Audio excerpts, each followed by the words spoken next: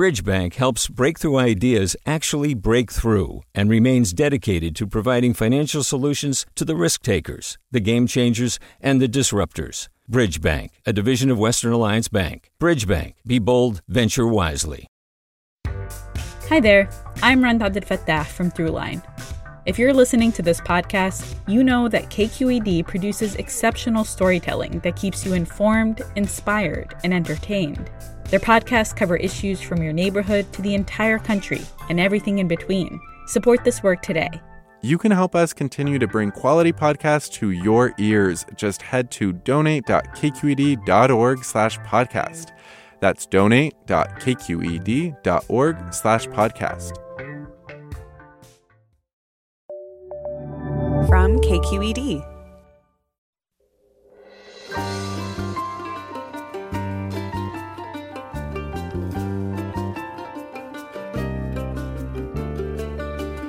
From KQED in San Francisco, I'm Alexis Madrigal.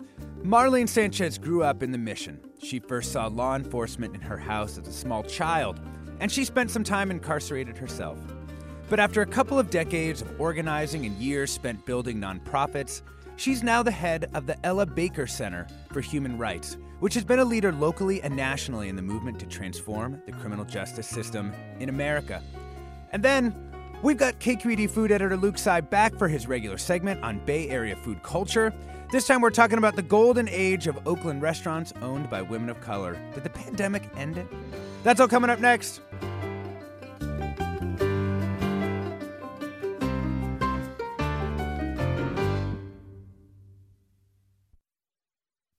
Welcome to Forum. I'm Alexis Madrigal.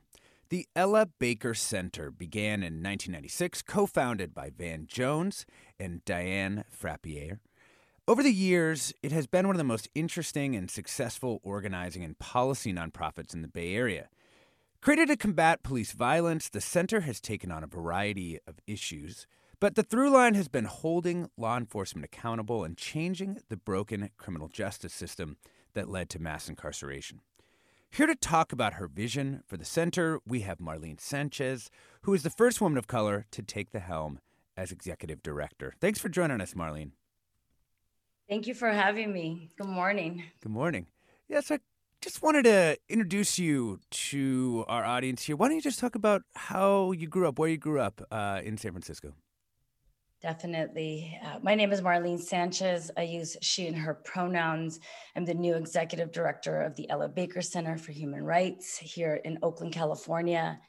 I grew up in San Francisco's Mission District, and with my single mother and 4 siblings, in San Francisco. Yeah. What was it like? What was the mission of your youth? Yeah, I mean, my youth really shaped the work that I do today. I definitely feel like I fell into community work because of my personal experience. I grew up in a neighborhood where young brown kids were criminalized for hanging out on the streets. I actually caught my first case when I was 11 years old for getting in a fight at school. And really was impacted by the school to prison pipeline. But I also found community. I found nonprofits. I found the Young Women's Freedom Center at the age of 15. I found street outreach and harm reduction. And so I lived this dual reality in that, had to face the way that the police criminalized me as a young person and labeled me a gang member at the age of 11. And at the same time, I also later on found community and found my voice and my power because of community work. And so I feel really blessed to be able to have found that. And really, maybe they found me because they were actually doing street outreach and came to me. And, I always remember that we have to meet people where they are, and that people are not always going to just walk through the doors of nonprofits. And I feel like that is an experience that I hold today, in that we have to go to where people are. We have to meet people where they're at. Yeah. And, when you were 11, and had this, fight at school. That wasn't even your first contact with law enforcement, right? I mean, you actually had police come into your home when you were even younger than that.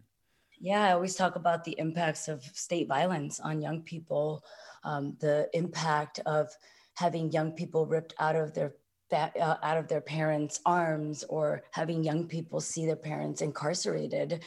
We actually had to pass laws and say that you can't just arrest parents in front of children because it's traumatizing. And so when we talk about trauma, we also have to acknowledge the trauma that state violence has had on our lives and in the lives of many young people. Yeah. And do you think for you doing this work has been part of your healing process? Definitely. I definitely feel like it's been part of my healing process. I started a healing journey when I started doing this work, and I'm still on it. Mm-hmm.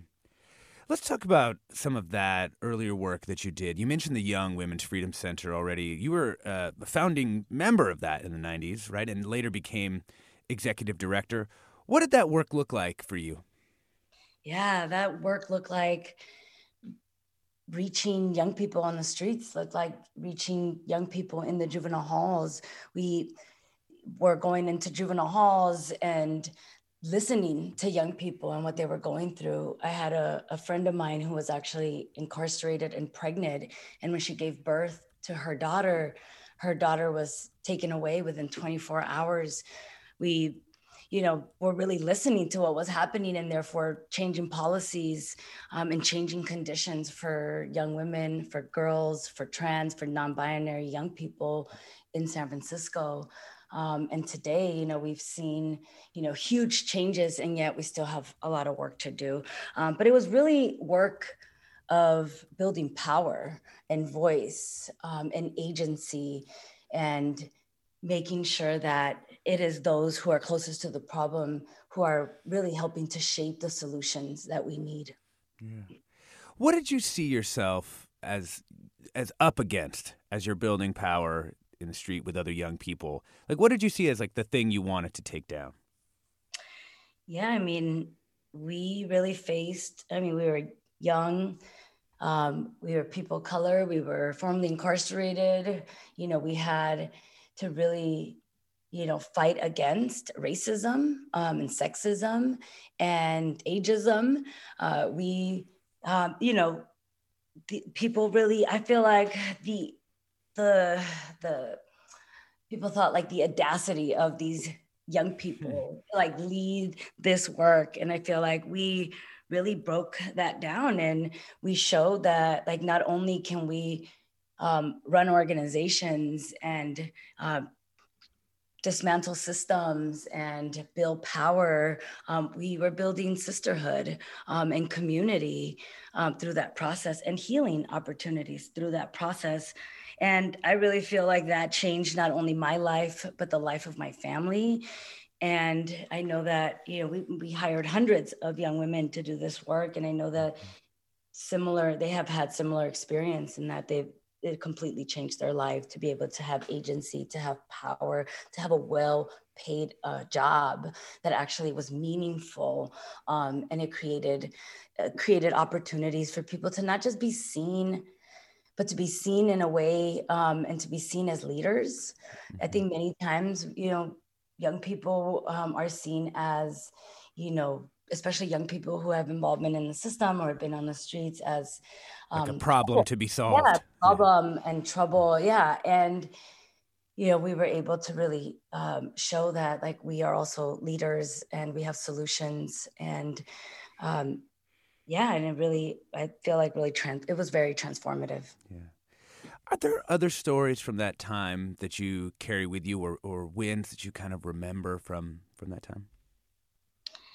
Yeah, I mean, there's I think the work to change the way that young women were treated is really important. That we were able to really change the way that young mothers were seen and have their rights restored.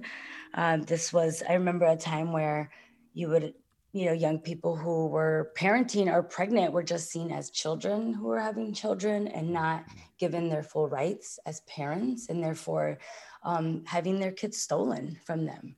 And so I feel like that has been something that was a huge success to really change the way that young parents were treated and seen, and the rights and having their rights restored. We're talking with Marlene Sanchez. She's the new executive director of the Ella Baker Center for Human Rights. We'd love to hear from you. What questions do you have for Marlene Sanchez? And what do you think is the most pressing criminal justice reform issue now? You can give us a call, 866-733-6786. That's 866-733-6786. You can get in touch on Twitter, Facebook, and Instagram, or KQED Forum, or you can email forum@kqed.org. I want to just walk through one more experience of your career before we get to you taking over Ella Baker, and that was Communities United for Restorative Youth Justice. Did you see that as kind of a continuation of the work that you were doing with the Young Women's Freedom Center, or something new, learning new things? No, definitely. I feel like restorative justice and transformative justice is a way, is a model, it's a solution, it's a way of life. And so I got to be able to really be in circle and in sacred relationship with elders and young people to really talk about healing and transformation, and really lift that up as a solution to ending mass incarceration. So what did that work look like, kind of in practice? It looked like creating agency, creating power. We created internship programs for young people to get paid to do their healing work and to do community work. And I want to lift that up because it is important that we create paid opportunities for young people, and that healing is work. It is the most important work that we can be doing right now. And so, I got to do that at Communities United for Restorative Justice. And at the same time, we got to work on policies and continue to do organizing in Oakland. I got to work more with young men, and so got to learn a lot more. It was really such a great experience to be able to work alongside with George Galvis, who's the executive director there, and some of the co-founders of Communities United for Restorative Youth Justice. Yeah. And for those who aren't familiar with that restorative justice model, like, what did it look like to have these young people go through this kind of healing process? Yeah, it looks like, creating opportunities to address harm. It looks like real accountability. We have never found accountability in the prison system. We've never found accountability in the juvenile justice system. I've never seen anything like this. When I was going through the system, it's a system of punishment, and restorative justice and transformative justice is a system of accountability. It actually creates opportunities for people who've been harmed to be heard, to lift up solutions, and create opportunities for real healing and accountability, which is not what the system does. Yeah. We're talking with Marlene Sanchez. She's the new executive director of the Ella Baker Center for Human Rights. Previously, she was at the Young Women's Freedom Center, as well as Communities United for Restorative Youth Justice. We're seeing your calls start to come in, questions you have for Marlene Sanchez, and what you think the most pressing criminal justice issues in need of reform or change are. You can give us a call, 866-733-6786. That's 866-733-6786. The Instagram, Facebook, and Twitter, KQED Forum, and the email's forum@kqed.org. When we come back from the break, we're going to be talking with Marlene about her vision for the Ella Baker Center. I'm Alexis Madrigal. This is Forum. Stay tuned for more.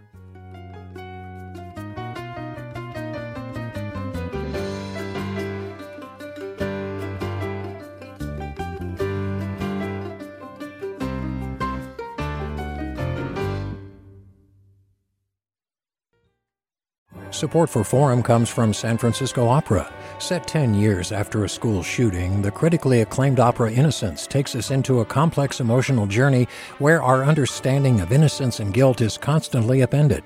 Kaya Sariaho's ethereal score collapses the past into the present as a community of survivors grapple with how to move forward. Don't miss the highly anticipated American premiere of Innocence, June 1st through 21st. Learn more at sfopera.com. We've all got those parts of our house where the internet just won't go. Well, if you had wall-to-wall Wi-Fi from Xfinity, you could worry less about dead spots. Because with wall-to-wall Wi-Fi from Xfinity, you get fast speeds, reliable connection in every room, and power for all of your devices, even when everyone's online. That's wall-to-wall Wi-Fi only with Xfinity. Restrictions apply, not available in all areas. Actual speeds vary. Welcome back to Forum. I'm Alexis Madrigal. We're talking with Marlene Sanchez, the new ED of the Ella Baker Center for Human Rights. Marlene, so you're taking over this institution. What do you want to continue with it, and what do you want to change? Like, how do you see the change you want to make at Ella Baker? Yeah, well, I'm definitely very committed to developing leaders, not just leaders for today, but leaders for the movement. And, you know, it's something that I've been able to do in other organizations. It is the vision of Ella Baker herself. When I think of Ella Baker, I think of somebody who believed in building leaders and believed that everyone was a leader. And so that is something that I'm bringing with me. It is something that I'm continuing to nurture and develop, is this cadre of leaders to really transform the system it's been broken, and we need change, and we need leaders to be at the forefront, and leaders who have experienced and have been impacted by the system. Yeah, it does feel like Ella Baker has long been kind of a tie between people directly impacted by the criminal justice system and the greater sort of policy apparatus of the state, right? Are there particular policy things that you think need to be addressed before we get to some calls where there's a bunch of policy questions? Yeah, definitely. I mean, last year we had a huge success in passing the Racial Justice Act, which is a piece of legislation that puts civil rights back into the courtroom. We have these kind of protections in schools and employments, in that if there's like racial bias, there's an actual way to fight that, except for the courtroom. And so it's been long overdue. So that's a piece of legislation that we passed last year that this year we're working really hard to implement, along with other policies that change sentencing reforms that bring folks who've been sentenced to life in prison back home, bills that also ensure that folks who are currently incarcerated in California State Prison actually have access to programming, which is something that during the pandemic stopped. And, not only did programming stop, visits stopped, everything stopped. And, folks relied on these programming credits to come home. And so there's been some reform work to some of that as well, along with, the huge success of our California alliances and organizations who are all working on this to close all of the youth prisons. And so as of this year, we have closed all youth prisons.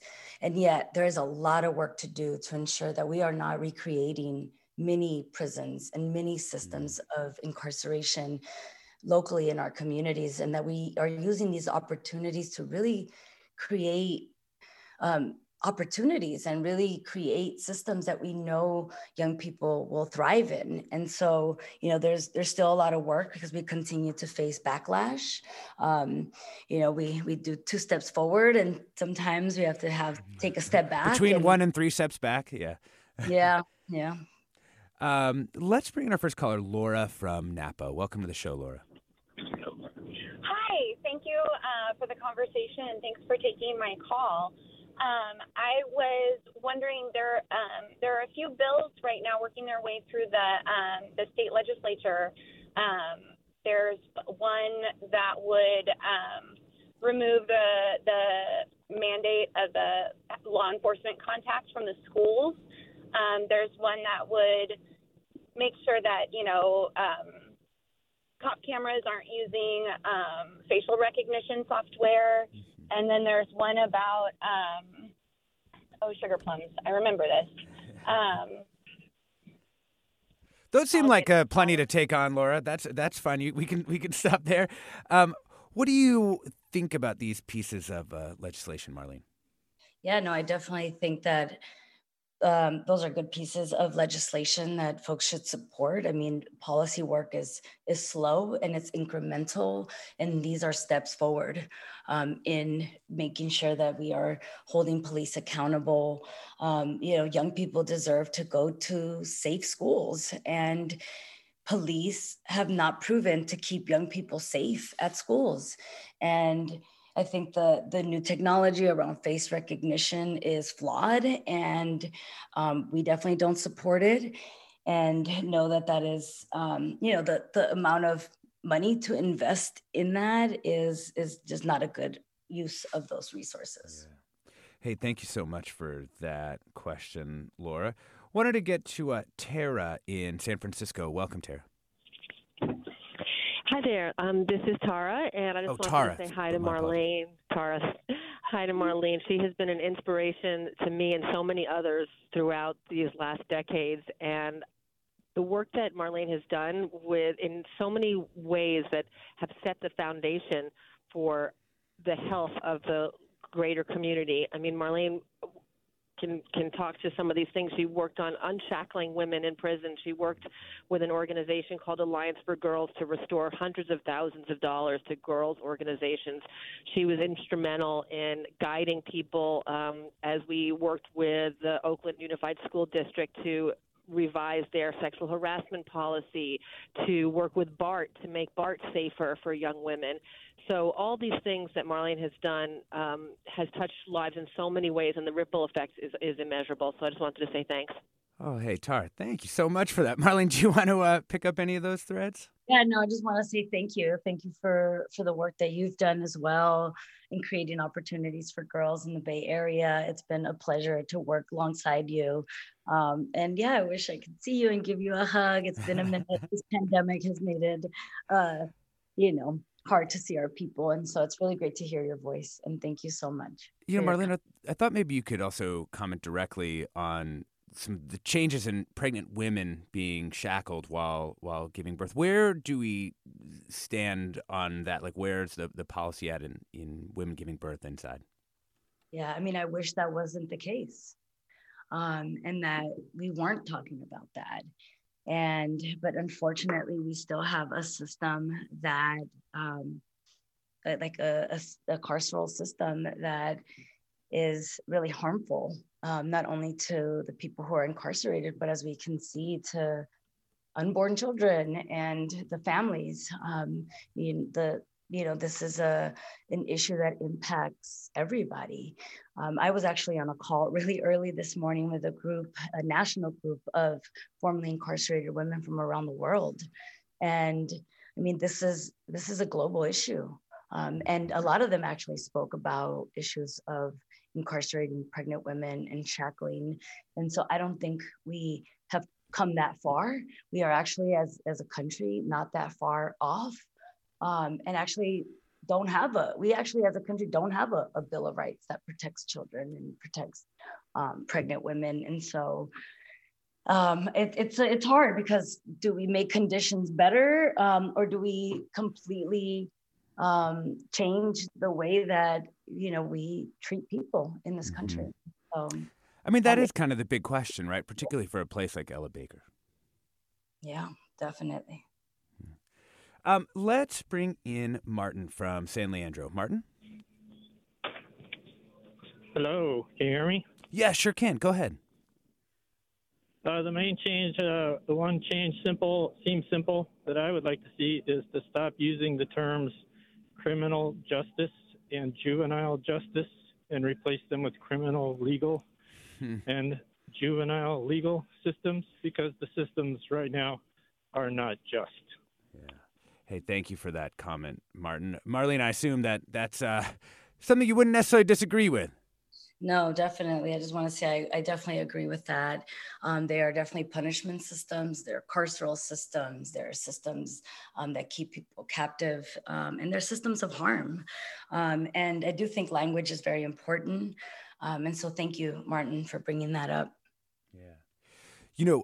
Don't have time to grab Chris from Santa Rosa's call, but I wanted to ask you the question that they were posing, which was just that as someone who went through having a parent get arrested at an early age, what do you think should be done and changed about that process to reduce the trauma on children and families? Don't incarcerate their parents. Mm-hmm. And you don't think there's anything that can be done short of that?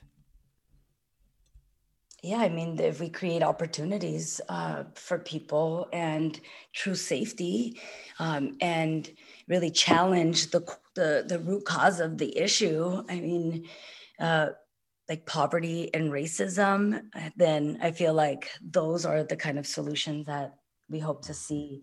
I know that once it gets to that place, it's hard to imagine what those possibilities can be. But I think that we definitely got to think beyond that and think about, like, how do we address the root causes? How do we create safe communities so that everybody can thrive, not just some people? Yeah. Well, we are really looking forward to see what you do with the Ella Baker Center. We've been talking with Marlene Sanchez. She's the new executive director over there. Thank you so much for joining us, Marlene. Well, thank you so much for having me. Yeah. We'll be right back with more Forum. Stay with us.